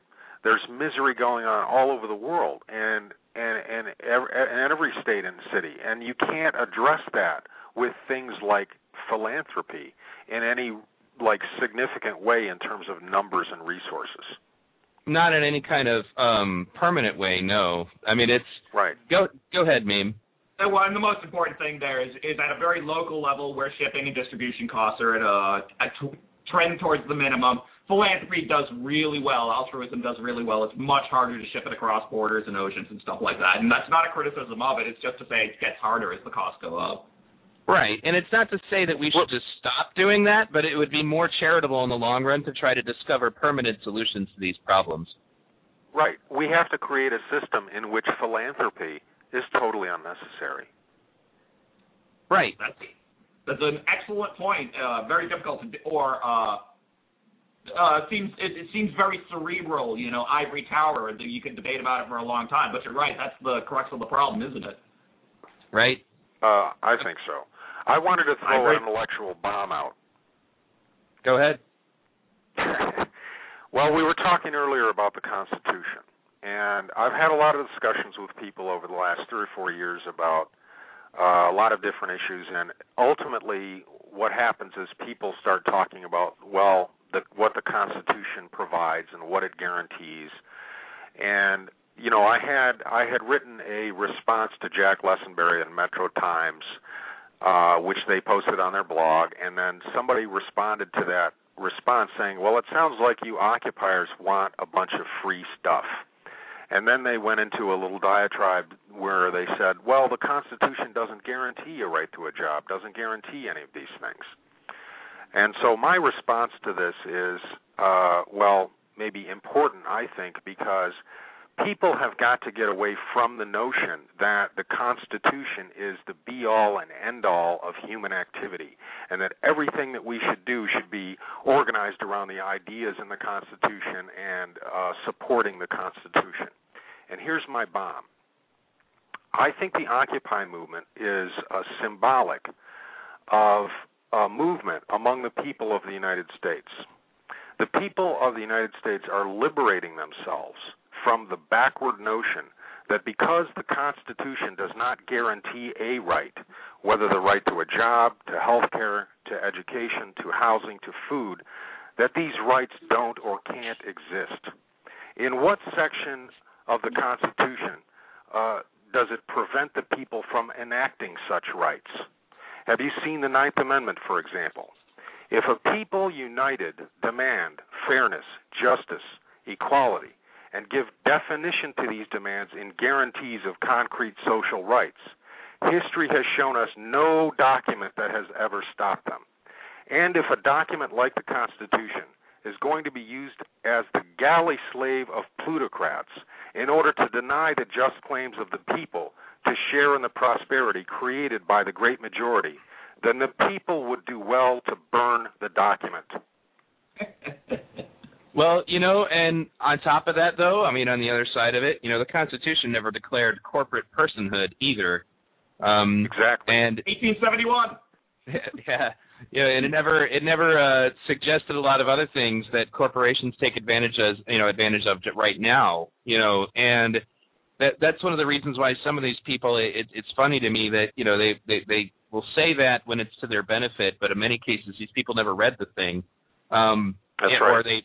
Or they omit the parts that don't apply to what it is that they're doing. That's why it's amazing to me that debates in of themselves are so screwed up that I'm making a documentary about debates, and more specifically on the Internet.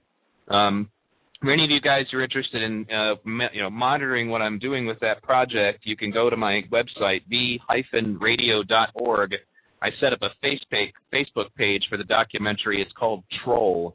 And there I usually post stuff about, just different links that I'll be using and information and such. So, unfortunately, I'm getting some updates now. The Occupy Detroit live stream is having a lot of trouble. and I guess they're talking. We'll see what's going on with that. Go ahead, team. We can talk politics and theory all night long. Actually, I got a couple things I definitely want to say to OWS directly. One of them is so important. He may not admit it, but Neil should admit that it's really easy to broadcast live. There's a lot of solutions, and all you really need is a microphone and a reasonably competent computer, laptop, phone. I can tell you how to do it on a phone. What happened during it was New York, and it was one of the first big pushes where they're going to try and clear it for the night. There were no cameras. There were no cameras, and there were no live feeds. I've been in the Occupy Wall Street chat room on Freenode for almost 3 months. I've been there for ages now, it feels like. No cameras. What's wrong with this picture? We live in a world where anyone with a smartphone can stream automatically for free in any number of places, and no one's doing it. That's crazy. It's absolutely insane. They actually are working on that now. They for example, have like just big boxes of cell phone batteries because a lot of people have little cell phones that have cameras in them, and they want to keep them up and running at all times just in case the police do anything. So yeah, there have been advances in that direction. And the problem with live streaming is just that as we're running out in Occupy Detroit, we're trying to use live stream and keep it in a way that people can easily engage with it as it's going. And there's a lot of technological issues that we can talk about that with. And I've been trying to share some of the knowledge that I had from Ron Paul TV, with the people in the Occupy movement, which is how I got involved in media in the first place. But so to further this, was there something else you needed to say before I try to add someone else to the call? Well, AG hasn't spoken once yet, so I'll give her the floor. Thanks for having us on, and I'll let her take it. Sure, go ahead. Go ahead, AG. Hi, darling. How are you doing? Not too bad. Good. I would like to give a little bit of background. I am part of the Ron Paul movement. I know that got me banned in a heartbeat in some chat rooms, should I say. Right. But when this whole Occupy Wall Street thing started, and he had found the chat room, and I jumped in there, and one of the things that I'm very aware of, such as like our conversations between you and I, Neil, we don't agree on everything, but we very well agree a lot on certain points, and we work together in order to, make changes in those areas that we completely agree on, even though that we have disagreements on other points. So when this started with the Occupy Wall Street, I was very much for it. I don't go protest things myself. However, I thoroughly enjoy and love when people, they recognize that there's something majorly wrong going here. So they start to come together and they start to work together. I mean, I was one of the people, as you well know, that was right down there and went to the Revolution March when we had it in D.C. Yep. So I do believe that, people getting together and working towards a common goal, that's definitely something I want to support, so especially when we're talking about the state of America as it is right now. Excuse me for using the term of the world, yes. Excuse me for using the term America. I know that, is nationalization, all this other garbage. But anyway, as an example, I'm, as a disclosure, I'm an anarchist completely now. But anyway, I saw a group of people getting together. I saw them wanting to make a change in something that I see a problem in as well, and completely supportive of it. And I jumped into the chat room, we having discussions, and one was a statement where they mistook, what I was trying to do. Another one was just flat out what I have seen, and the reason I don't even go back into the chat room now, I have decided, forget it. I would love to offer these helping hands, things that I have experienced, things that I know how to deal with, such as the broadcasting. And I was just so there, so ready. I'm here. Let me help you. But the division has just kicked me in the tail, and I still sorry, guys, I heard it with your phone conversation before we started talking and joined. It's because whenever any group is brought up, all I kept hearing was, my problem with X or my problem with group Y, and you go into this big explanation on what your divisions are. And that's what they did with me, and they made sure they ran me out of there, and all I wanted to do was help. I wasn't there to change minds. I wasn't there to push everything else and make you come over to my side. I wanted to help because I know we all need change. And I was ran off, and I'm still hearing this division. And even during the phone call, the guy from Detroit was telling me what he found wrong with this group, and then the other guy was telling me what they had wrong with that group. I understand. I have not met a person on this planet that I agree with completely about every issue, myself included. All right? So the point that I wanted to make, the point that really needs addressing is I would see that this OWS movement, the Occupy Anything movement, the changes that we all want to make would be such a success, would be such a huge group of people all working in the same direction, even though we might think that the things that need to be done later, that we will differ on those points. But don't you think it's time to realize that we are all moving down the same direction on this path? We all want to go this direction. Why can we not work together? Why do we have to keep pointing out that I don't agree with this or I don't agree with that and nitpicking each other like crazy instead of working together to get this done? Quit pushing people out and we can actually go somewhere. Well, it's important to understand that there's a few things that I learned, first of all, even just about trying to talk to Occupy myself, even, is that these people are very wary of anybody who shows up who has a solution that, mostly because of the fact that, as you could probably imagine, AG, you got a bunch of people here who are getting bombarded just like we used to get bombarded when we were Ron Paul people with, no, you should actually be this, you should actually be that, I've got the solution, you should listen to me. And as a result, some of these people that I'd almost say that, they do get a little apprehensive. And just Neil, real quick, we're so sympathetic to that. You have listeners out there, you have no idea what it's like to be the operator of a Ron Paul chat room with 1,500 people in it. You have no idea how much crap 1,500 people can drop in your lap. But they did, and we tried to take it in stride and be good people, But, right. You keep it in mind when you look at leadership, if such a thing exists, when you look at yourself. Could you handle it? Can you take it on the chin and be a good person despite pressures and odds and, even personal biases? Well, I think you guys would probably also enjoy yourself a lot more if you actually went out to an Occupy movement and interacted with those people in person. It's a very, very good place to be. Right. Neil, this is Todd. Can I jump in there? Hold on a second. Go ahead, Todd, and then I got to bring on another caller because we don't have a lot more time left tonight.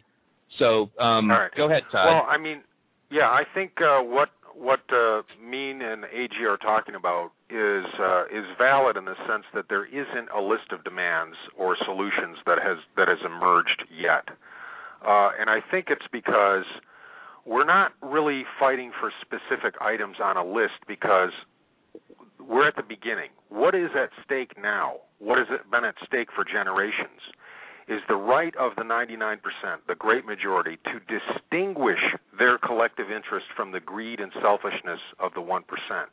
The first victory in this struggle is the right of the 99% to have an agenda, because until now it has been that right which has been ignored, dismissed, or attacked.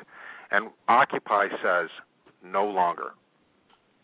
Right. Our movement stands for the proposition that the welfare and well-being of the great majority will henceforward be the central topic of all politics, policy, and law, and we will no longer allow our just claim upon prosperity and well-being to be obscured by a minority of the ultra-rich or sociopathic global corporations interested in enlarging their own power and wealth at our expense. And I could go on, but I have to go. Thank you very much, Todd, and it was great having you on tonight. I look forward to having you on future podcasts, and maybe you'll be a panelist on my V Radio podcast at some point. You're a smart guy. Give me a call, brother. Thank you so much for your time.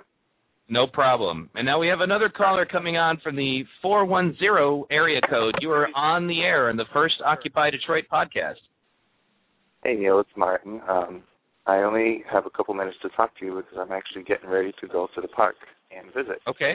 I was talking to a friend yesterday who really doesn't know anything about politics or much of anything that's going on with the Occupy movement.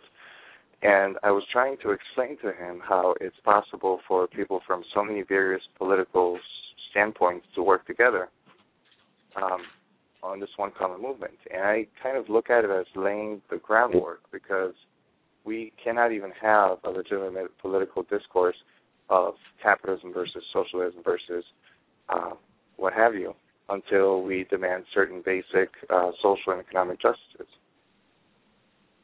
So I look at it as laying the groundwork, and then we can argue for our own individual systems. I see where you're coming from, and that in order to do that, though, we have to do things like overthrowing the corrupt currency system. We have to do things like talking to people about how we can create solutions for ourselves in the meantime. And that's like you said on Facebook earlier, you agreed about let's get off the grid, let's work in that direction. And Occupy Flint, they're already solar powered over at Occupy Flint. I had the pleasure of visiting them over the weekend, and I was absolutely touched and inspired by what I saw there. These folks had an amazing infrastructure that was completely self-sufficient. I was able to come in and charge my computer and charge up my 4G hotspot and everything. And they are just amazing as far as self-sufficiency goes, as far as researching local properties that are amenable to urban farming, things of that nature. That's awesome. At some point I'm going to have people from Occupy Flint on to talk about all of that, but that's definitely the direction that I would like to see. Also, in an upcoming podcast for both Occupy Detroit and V-Radio, I will be talking to some people from This Hood of Ours, I believe is the name of the organization, and they're talking about the same thing. Let's rebuild our communities in ways that are self-sustaining, because it's clear that the system has turned its back on us. Let's turn our back on it. We don't need it anymore. Let's move past any need for it. And at that point, ironically, when we stop being consumers of their goods, that's one way that we can hurt them back that doesn't involve any violence, doesn't involve any kind of war, and inevitably they'll either have to come back to the bargaining table or they'll just wither and die. It kind of reminds me of the situation in A Bug's Life, when the grasshopper, one of them goes, well, there's a lot more of them than there are of us. And then the boss grasshopper hits him in the head and goes, shut up. Do you know how much trouble we would be in if they ever figured out how many more of them than there are of us? Right. Go ahead, Dean. Oh, I wanted to say we're talking Occupy Detroit here, and Detroit is actually probably one of the best examples in America right now. There's I think it's called the East Side Farmers Market. There's some really profound grassroots reclamation stuff going on in Detroit right now. And again, we talk Ron Paul occasionally, but we talk anarchism all the time and homegrown solutions. So it's worth mentioning that Occupy Detroit is built on a backbone of people who are already very community-oriented, alternative money, trying to avoid the major corporate shipping and stuff like that. Very good stuff going on there in Detroit anyways. Awesome. Did you have anything more to add, Martin, since I know you had to go? Well, I think I just wanted to respond to something real quick. I think that we're almost reaching a point where people, ordinary citizens, can be more productive producing their own food rather than working for the money to purchase food. Hallelujah. Mass-grown agribusiness. Right. But anyway, that's very guys, true. I've got to get to the park before 10 o'clock. I may call you later. Well, actually, the show ends at 10, doesn't it? Yeah, it does. And I've only got 2 hours per day, but either way, though, it's been an awesome podcast. So I would love to add my affirmation to the producing your own food aspect. I for one, have gone on air trying to teach people different aspects of gardening and how easy and small area it can be done. And a lot of people might turn their nose up or think that they can't do that, but actually it's the stuff that you grow that you can then store for you other times that actually does save you money, and it takes you off the consumer list, the defunding of things like Monsanto. Yeah, a little bit of a little bit of deferred gratification goes a long way. Put in the effort in the spring, and you'll be eating for 10 years. You know, you get any idea how much labor you're actually saving. It's really profound. You're off the air, Neil. Thanks for having us on. No, we're not. I'm not off yet, but I will be. But thanks a lot. But either way, I've actually got another caller coming in from 703. But I wanted to say, you know, to reaffirm what you were saying, AG, I wouldn't want to eat the corporate crap that they're making anyway if I didn't have to. You know, it's the stuff that Monsanto is doing to our food is just downright dangerous. Now, we got a caller from 703 area code. You're on the air. Thanks. My name is Ron. I'm calling from Virginia. And I went on to the Occupy Together website to kind of look around, see what was going on there. And, you know, right now, I think the movement that you guys are a part of, a lot of people are paying attention, you know, across the country. And it's a good opportunity to try to get people plugged in to some kind of a process that will, you know, bring them along, so to speak, because a lot of the 99% have been basically playing the role of a spectator the last 20 or 30 years. They're finally realizing that the forces are stacked up against them, and that if it takes a recession or whatever combination of financial debacle, recession, and the fact that the trade imbalance has been chipping away at our jobs, if it takes all that to get their attention, then I guess it begs the question, okay, well, how do we get them engaged, and how do we get them to start thinking and making the connection between the people that are sitting up on the Hill in Washington, D.C., and the peril that they're in, you know, in their day-to-day lives now. And well, go ahead. I was mean, just going to say, if there was a way to report on the voting, and I know congressmen and senators hide behind these omnibus bills where they get they always point to something, well, I was for this, I wasn't for that, you know. But to get some point of view that people can hold the Congress accountable, and each person that representing their constituents back home, to get them accountable so that people can look and see how they voted on what issues, and also to correlate where they get their campaign war chest from, who financed them, because I think ultimately we got to get rid of the way that the candidates are financed, because as long as that's the way they arrive on the back of a financial campaign, then that's the way they're going to behave when they get here. Well, I was going to say, when you study the work of Edward Bernays, you can check this film out for free. It's called Psywar, P-S-Y-W-A-R. Basically, Edward Bernays was Sigmund Freud's nephew, and his job for the elite essentially was to develop sociology and public relations. He was the inventor of public relations. And one of the things that essentially the reason I brought that up is that the elite keep us entertained with bread and circuses, to use the example of how they kept the people placated in Rome. You know, they distract us. The average person, like you said, they're just now realizing, but the average person, the reason they're just now realizing is that people with money have understood that if they can keep us distracted with, you know, a lot of the BS that we watch, you know, like people are more interested in American Idol than they are in who their presidential candidates are. And they usually know a hell of a lot more about the people in American Idol than they do about the people they're voting for. You know, if they can keep people distracted, then they're not even thinking about the stuff that you're talking about. And everything that you said is very valid, I might add. I generally kind of say that any time that we're going to have any money added to anything tends to turn it to crap. You know, that's just my experience with it. So, you know, and that includes politics, it includes music, it includes art, it includes like so many different things where, you know, if you add money to it, then it just becomes an issue where, you know, the quality of it degrades. So I'm actually going to try to add somebody to the call who was on site today. And either way, though, we can continue talking if he doesn't pick up. But I also want to thank everybody who came in today. And I know that we lost some of our callers while we were doing this. And please understand, I really appreciated all of you calling in, even the one that's not picking up the phone right now. And I'll harass him later. But he's also the coordinator for the music on the ground, so he could very easily be very busy.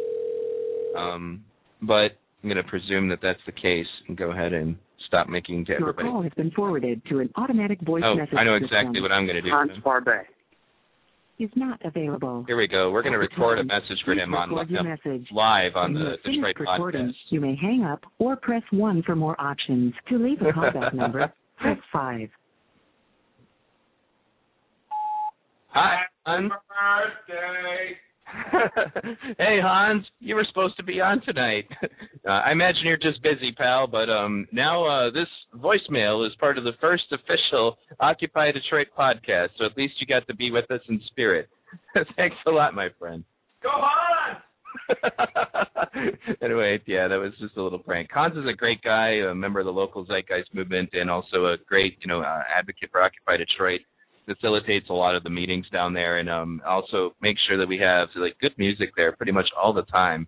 One of the things about Occupy that I like is that the whole time you're there, it just feels like a party. It feels like you're part of a festival or something most of the time. Now, I think I see Martin. Are you still with us? I think he's still connected, but it doesn't look like it. But anyway, also, caller from Virginia, it was great, having you on tonight. How did you hear about the show? Well, I'm on the blog Talk Radio, and I do a show also on there. And I was just looking around because there have been more and more shows talking about this movement and, the enlightenment of people who were not heretofore really plugged in on what's going on. In other words, as long as they weren't feeling any pain, I think people were adhering to their political, comfort, whatever they felt comfortable in their political view. But now that they start to see how it's impacting, the whole country, it's taking people to a little more insight where they're saying, okay, well, what's really going on here? Right. Well, hey, real quickly, since we've only got a few minutes left, I'm really big on cross-promotion. That's how independent media works. Nice work, Neil. So why don't you share with us, what the name of your podcast is?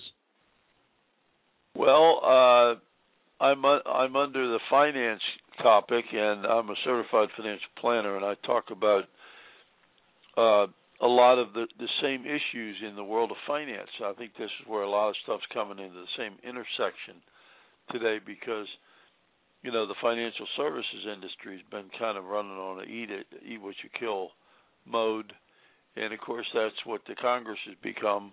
You go out and you slay the dragons that you're hired to slay, and you end up. Oh, right. Well, no. But what I'm asking is, what's the name of your show so that my listeners can tune into your show? Well, I don't have a name for the show. It's just Ron Wright. That's Ron what Wright. I needed to know. How do you spell Ron it? Ron Wright, WRIGHT. Okay, that's what I needed to know. Now, real quickly, AG and Meme Filter, are you guys still broadcasting anywhere?